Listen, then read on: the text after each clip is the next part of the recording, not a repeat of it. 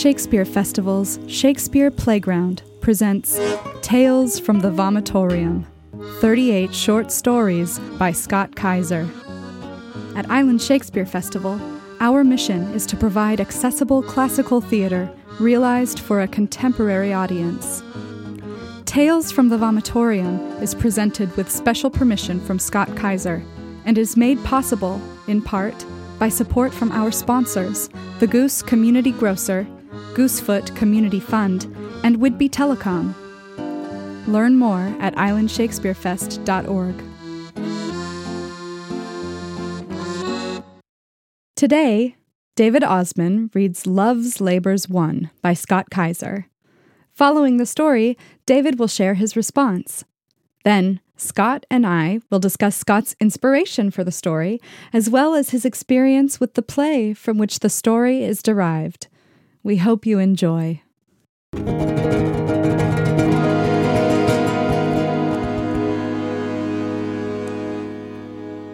Love's Labours Won by Scott Kaiser. Read by David Osman.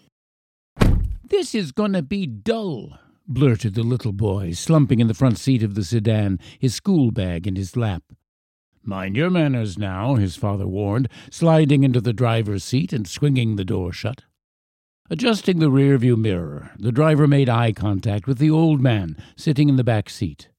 "So sorry about this, sir. My wife is down sick, and I've nowhere else to take him today." "It's quite all right, Nate," the man told his driver. "Glad to have the company." "Thank you, sir," replied Nate. The gentleman in the back seat was Sir Howard Furness, an emeritus professor at Oxford, now 89 years old, author of many acclaimed books on literature. He was frail physically, but still mentally agile, articulate, and passionate. He had suffered a myocardial infarction a few years back and was forced to retire from teaching. As Nate pulled the sedan out of the school driveway, the professor raised his voice to speak to the boy. "Is it your intention, young lad, to sulk all the way to Blandford?" The boy sat silently, stewing. "Well, then, I suppose I have my answer." His father took his eyes off the road briefly to glare at his son. "Pity, though," said the professor. "Pity you don't realize how fortunate you are to be on this expedition today." "Fortunate?" said the boy. "Yes, indeed, fortunate," said the professor. "To have to ride all the way to some naff town in Dorset," said the boy, "with some skeletal old codger?" "Oh, mind your tongue, boy," his father scolded. "Quite all right, Nate," said the professor. "We can't expect the boy to see through my disguise now, can we?" "Disguise?" said the boy, craning his face around to peer at the professor. "Oh, what disguise?" "I know that to you, young lad, I appear to be a decrepit old man, but this is just a humble disguise to fool the masses. I am, in fact, a knight." "A knight?" "Yes, indeed, my boy, a knight." "Is he really, father?" "Yes, son," said the driver. "He's telling you the truth. He really is a knight, a KBE, dubbed by Queen Elizabeth herself. And today, young lad, I am on a secret quest." "A quest for what?" "Oh, I mustn't tell you that. After all, you're not a fellow knight, are you? You might divulge my secrets." "But I wouldn't." "I'm so sorry, lad. I'd love to tell you, truly I would, but how can I possibly trust you?" But I won't say anything," the boy insisted. Nate steered the car through the roundabout and onto the A34. "Well, I suppose I could dub you an honorary knight for the day." "Could you?" "If you absolutely insist upon knowing." "But I do. I absolutely do insist." "Very well, then," said the professor, lifting his cane and tapping the boy lightly on both his shoulders. "I dub thee knight for a day."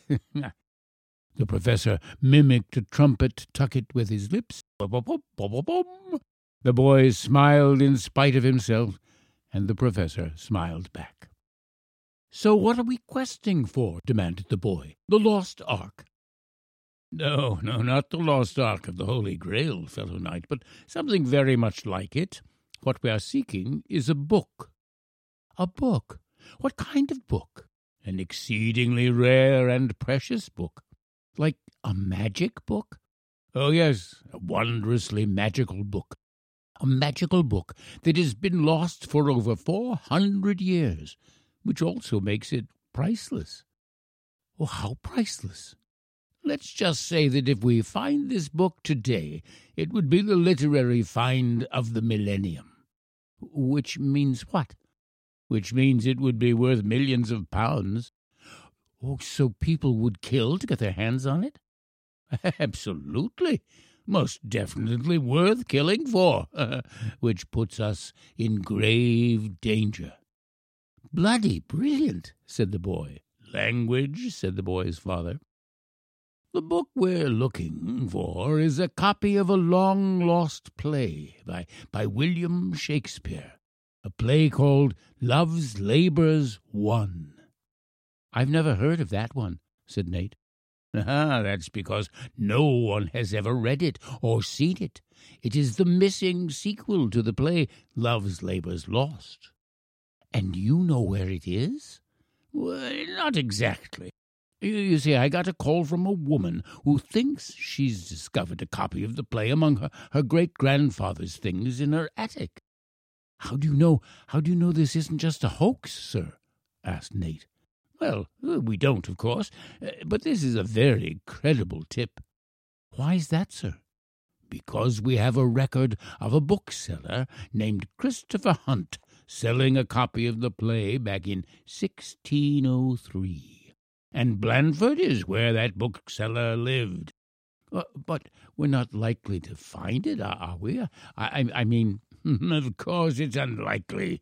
It's unlikely, Nate, highly unlikely. But not impossible. Discoveries of this kind do occur. The only surviving copy of the first quarto of Titus Andronicus, for example, turned up in an attic in Sweden as late as 1904. So how long have you been questing for this book? Oh, most of my adult life, lad. Nearly 70 years. You see, my boy, Shakespeare has been the love of my life. And all my life I've waited for a discovery such as this one, because a discovery of this importance, before I die, would place my name permanently in the annals of Shakespeare scholarship. What's an annal? An annal is also a book. So they'll put you in a book if you find a book? That's weird. Yes, I suppose it is. So now, my fellow knight-in-arms, I want you to keep a close watch on the road to make sure we aren't being followed, while I rest my eyes a bit. Will you do that for me?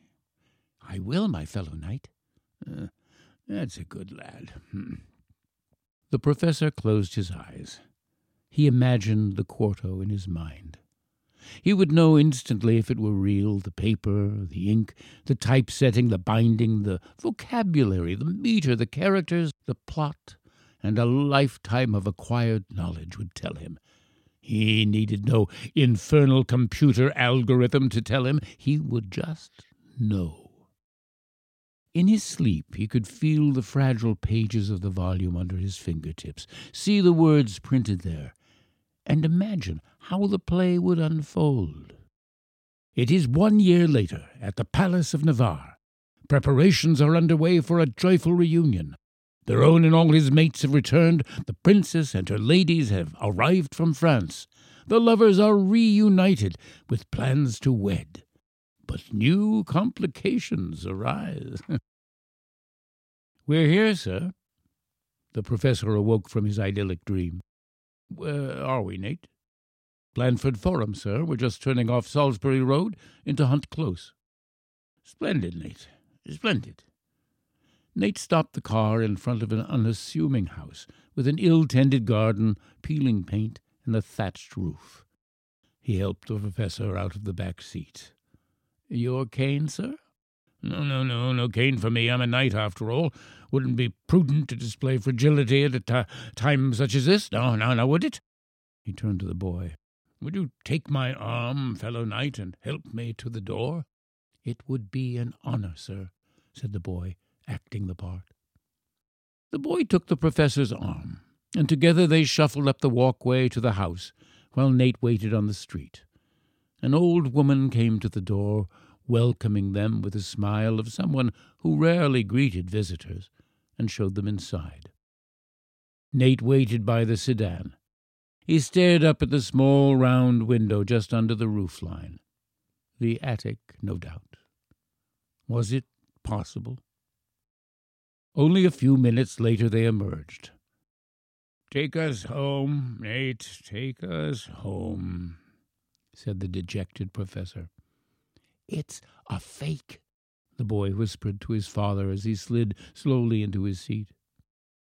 Nate glanced at the old man in the rearview mirror. Somehow he seemed older, more fragile than some moments ago.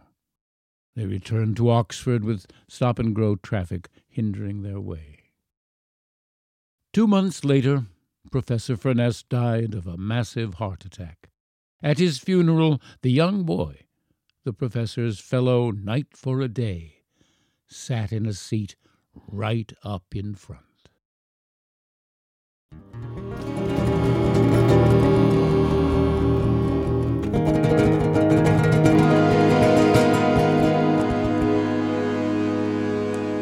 That was Love's Labours 1, read by David Osman, recording from his home on Honeymoon Bay on Whidbey Island, with the help of his son, Preston. You may recognize David's beautiful radio voice from his days with the Firesign Theatre. We are grateful and honored to officially welcome him to the ISF family with this reading. Here are a few thoughts David had about the story. This is David Osman, returning from the vomitorium to think a little bit about that story. Sad, don't you think so? The old man, a knight no less, cannot attain his lifelong quest. Imagine putting all your dreams in a book that doesn't exist. But all writers do exactly that. Seek the elusive book of their dreams, the one that doesn't exist yet, not until it's been written. The old man even begins to write the new play as he falls into his own dreams. For the boy, a night for a day, ending the tale sitting in the front row for the old man's funeral. What's his, as they say, what's his takeaway from this little adventure? He's touched age, experience, knowledge, and curiosity. Just enough, maybe, to change the way he will think about his own future, his own dreams to come. My high school journalism teacher, Mr. Walterhouse, led me carefully over 3 years to be editor of the daily high school newspaper. He passed away such a short time after I graduated that I had hardly a moment to think what an influence he was, how he sent me off on my own adventures. Age, experience, knowledge, and curiosity. It helps a kid out, you know. Last thought. The manuscript of a play, however comical, tragical, or historical, is, as Hamlet was wont to say, words, words, words. A play is a momentary miracle in performance. It's ephemeral and scholar-free. Certainly, if we know anything about Shakespeare, we know about the company he kept and was a part of.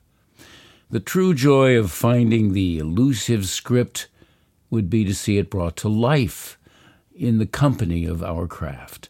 And maybe that performance could be the boy's dream. It would be nice to think so. The Goosefoot Community Fund. Goosefoot works together with the South Whidbey community to create essential solutions. We address community needs, connect neighbors, grow local businesses, and preserve great places. Learn more at goosefoot.org.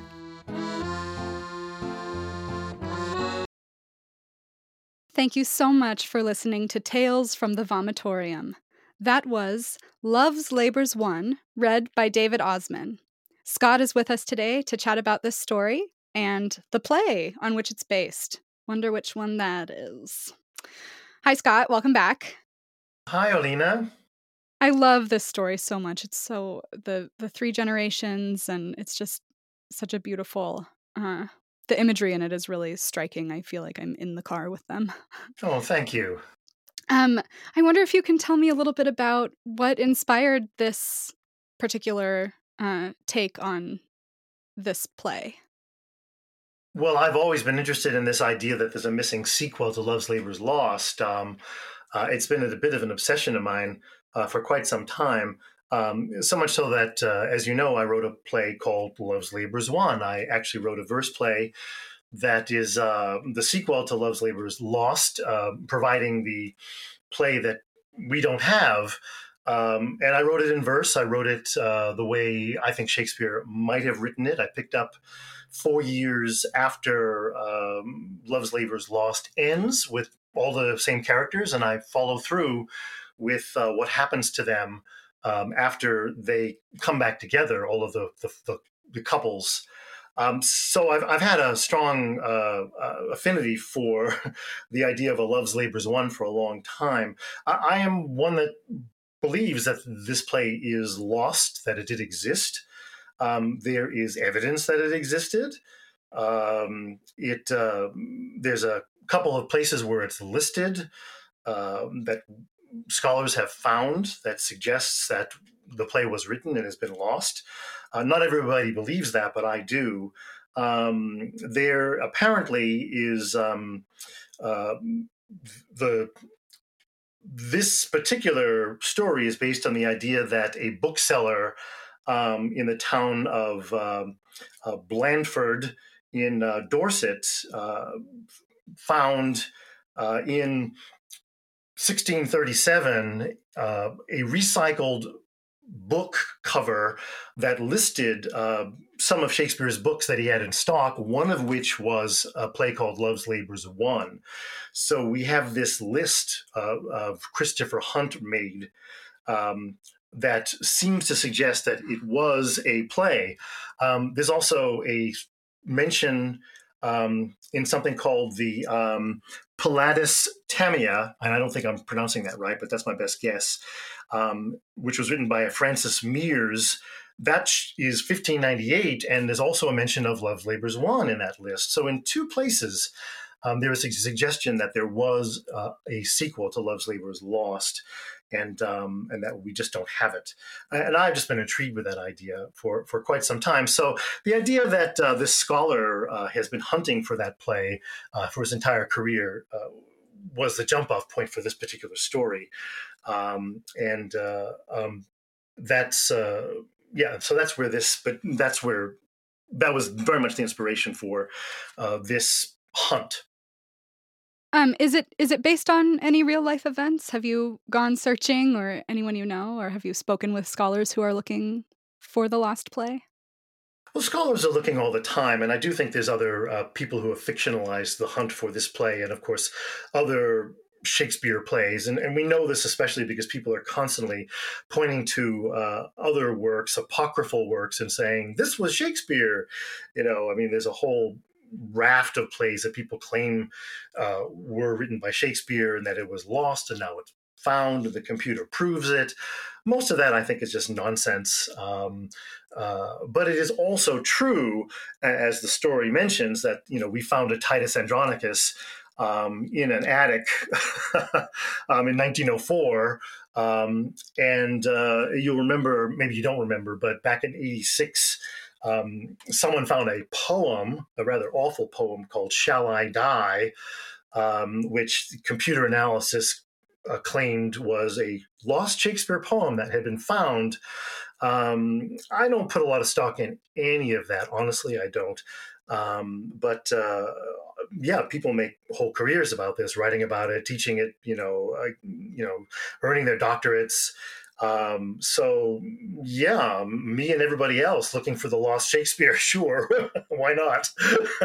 Definitely. And I don't know if we've really spoken on the podcast about why and how it's even possible that there are lost plays or lost poems of Shakespeare and his contemporaries out in the world that yet to be discovered. Can you talk a little bit about sort of the historical printing practices and copyright laws that even make this a question?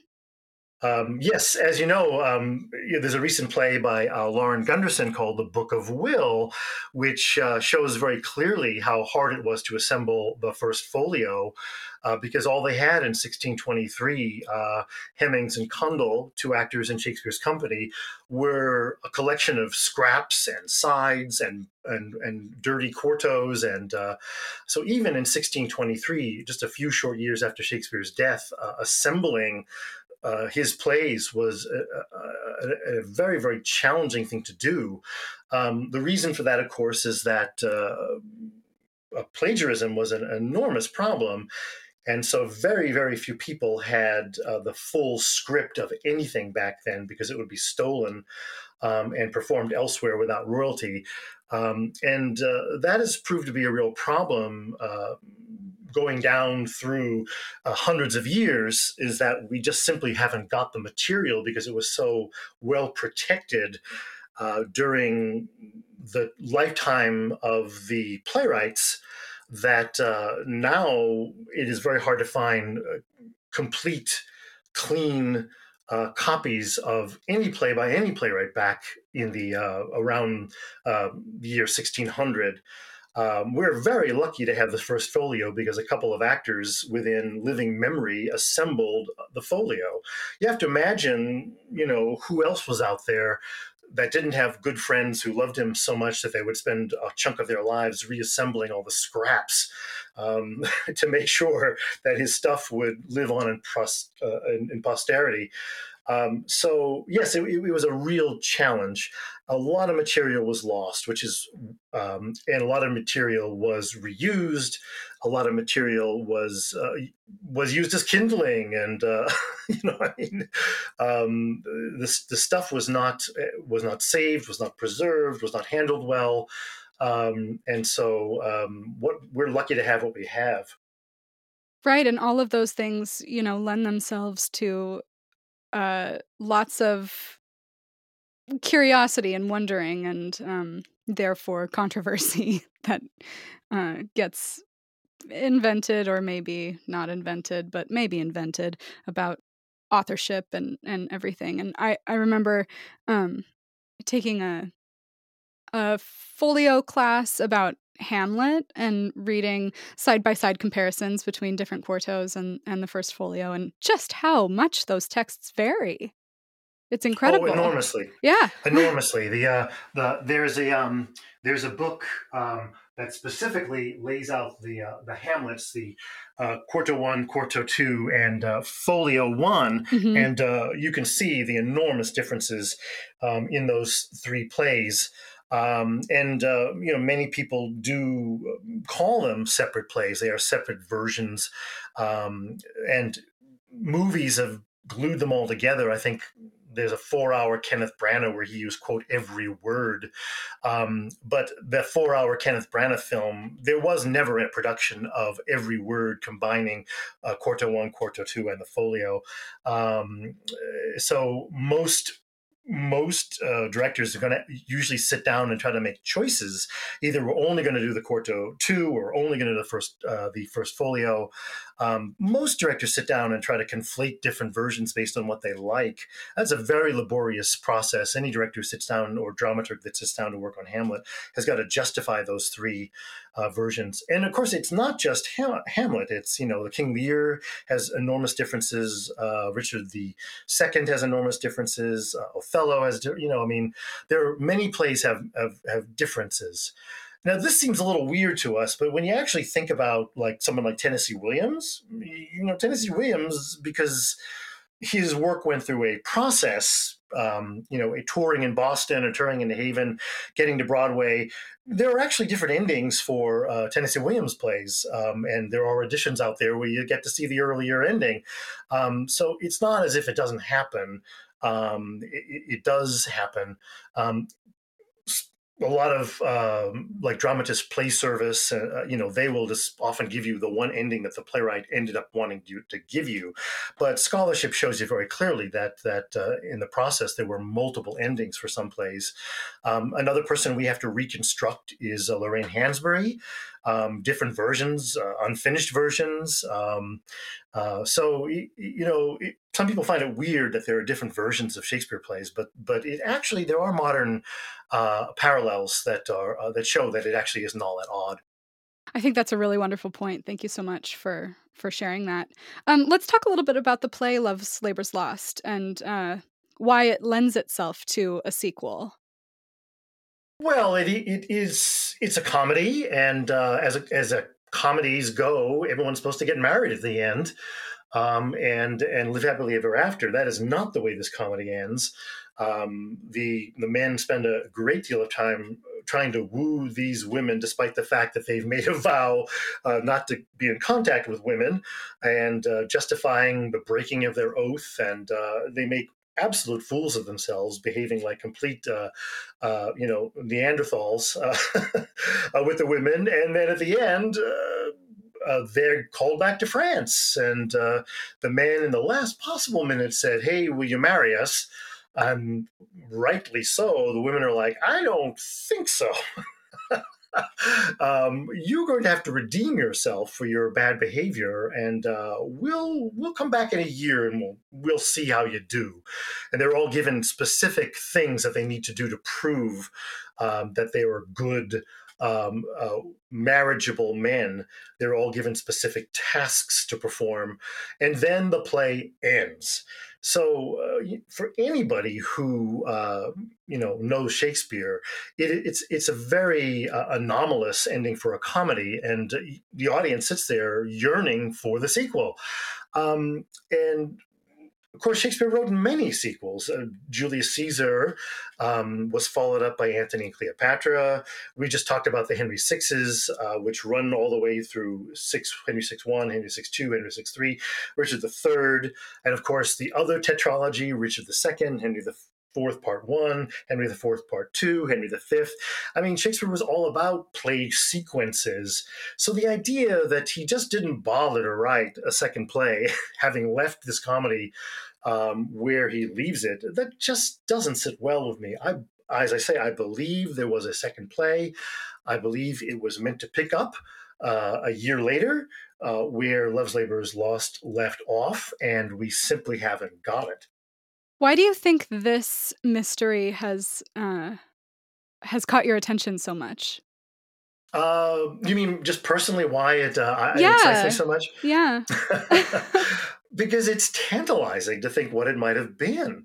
It's just tantalizing to think, what does that play look like, and how would Shakespeare have taken all those ends, all of those obstacles between these couples, and what would he have done with them?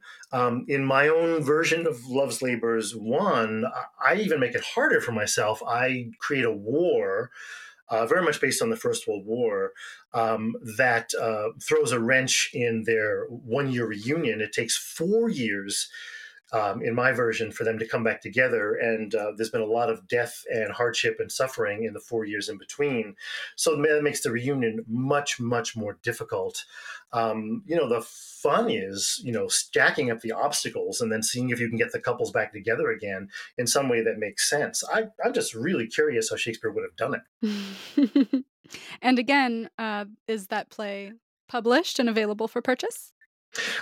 Again, thank you for the shameless plug. Of course it is. It's Love's Labour's One by me, Scott Kaiser, and it's available on Amazon. Perfect. Thank you. Thank you, Scott. That was all really interesting. Thank you so much for entertaining a conversation about that. All of those textual mysteries that are it is so fascinating. And anytime I read dive into any of the Arden editions of any Shakespeare play, they have the there's some history about different editions and different printings of it, and I just always find that so fascinating. Yes, and also, yes, it is fascinating for those of us who are geeks, but I think for a lot of people, it is wildly intimidating. In the Arden, for example, you go to the bottom, and there will be, the tiny little note on the word uh, that doesn't make any sense. For example, in Tempest, the phrase "most busy least" when I do it, you get to that word "busy least" and you go down to the bottom, and it will have long explanations about what they think it might mean, what the source was. Was it corrupted? Was it a compositor's, corruption? Did they run out of letters that day in the printing house? Does it appear in the quarto but not in the folio? I mean, the stuff that kind of excites us really will turn the layman's stomach sour. And I think it's good to remember that those Ardens, which we find so fascinating and so satisfying, is what makes Shakespeare hard for a lot of people and off-putting and challenging. I think it's worth noting that we love it, but many others really find it quite intimidating. That's a good point. Yes. Yes, not for everyone. The Arden edition's not for everyone. But if you are interested in taking a deeper dive into some of these questions, it can be so interesting because you will see, well, it's printed this way in this quarto, but it's printed this way in this other one. And so here's what we think is maybe the actual word in the manuscript that these two compositors might have, had different interpretations of or whatever. It's, yeah. It just And puts... even better, have a copy of the actual manuscript. I mean, have a facsimile of the folio, have a facsimile of the quarto, and open that up and actually look at it, because there are times when actually looking at the way it was printed on the page will sometimes explain things to you that the strip of terror in the Arden will not. The strip of terror. I love that. Well, to me, it reminds me that these were humans who put these together. There's 4 different compositors who are referenced in the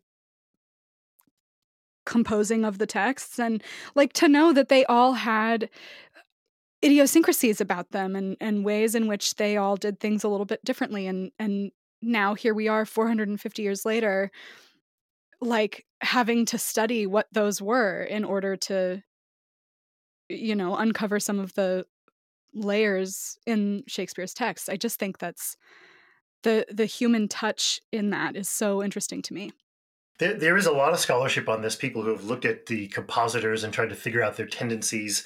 And so, yes, it's really important to know that you had a bunch of guys with little metal cubes and trays, and were putting things in for printing. And sometimes they ran out of space. Sometimes they ran out of S's. Sometimes they got tired. Sometimes they showed up at work sick. Sometimes they had fights with their wives. Sometimes, Ted went on a break and Bill took over. You just, you really have no way of knowing when you actually look at the quarto in particular, who was at work that day. And there's a lot of scholarship about, each of the individual hands involved in putting that work together. Certainly, we know that there were some that were very meticulous and others who were very sloppy. But if that kind of thing interests you, there's a lot of scholarship about that. But yes, your main point that these were not computers, and a word processor. This was not Microsoft Word. These were human beings, regular, just human beings who were filling up trays, and that's why you see enormous variations, even from play to play or scene to scene, in the way things are printed. Right. Yeah. So fascinating to I mean, I really like history and stuff too, so I think that's why I just like to imagine the people behind it. But thank you so much, Scott. This was a really interesting conversation for me. Thanks, Alina. Hopefully it was interesting for other people, but for me it was great. Well, I had a good time. Cool. That's really what matters. Thanks, Alina. Thank you so much. We'll talk to you again soon. Bye. Bye.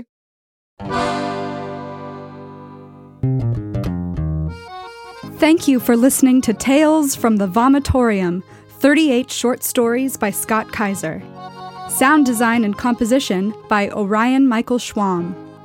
This episode was sponsored in part by the Goose Community Grocer, Goosefoot Community Fund, Whidbey Telecom, and by our listeners. Support us and learn more at islandshakespearefest.org.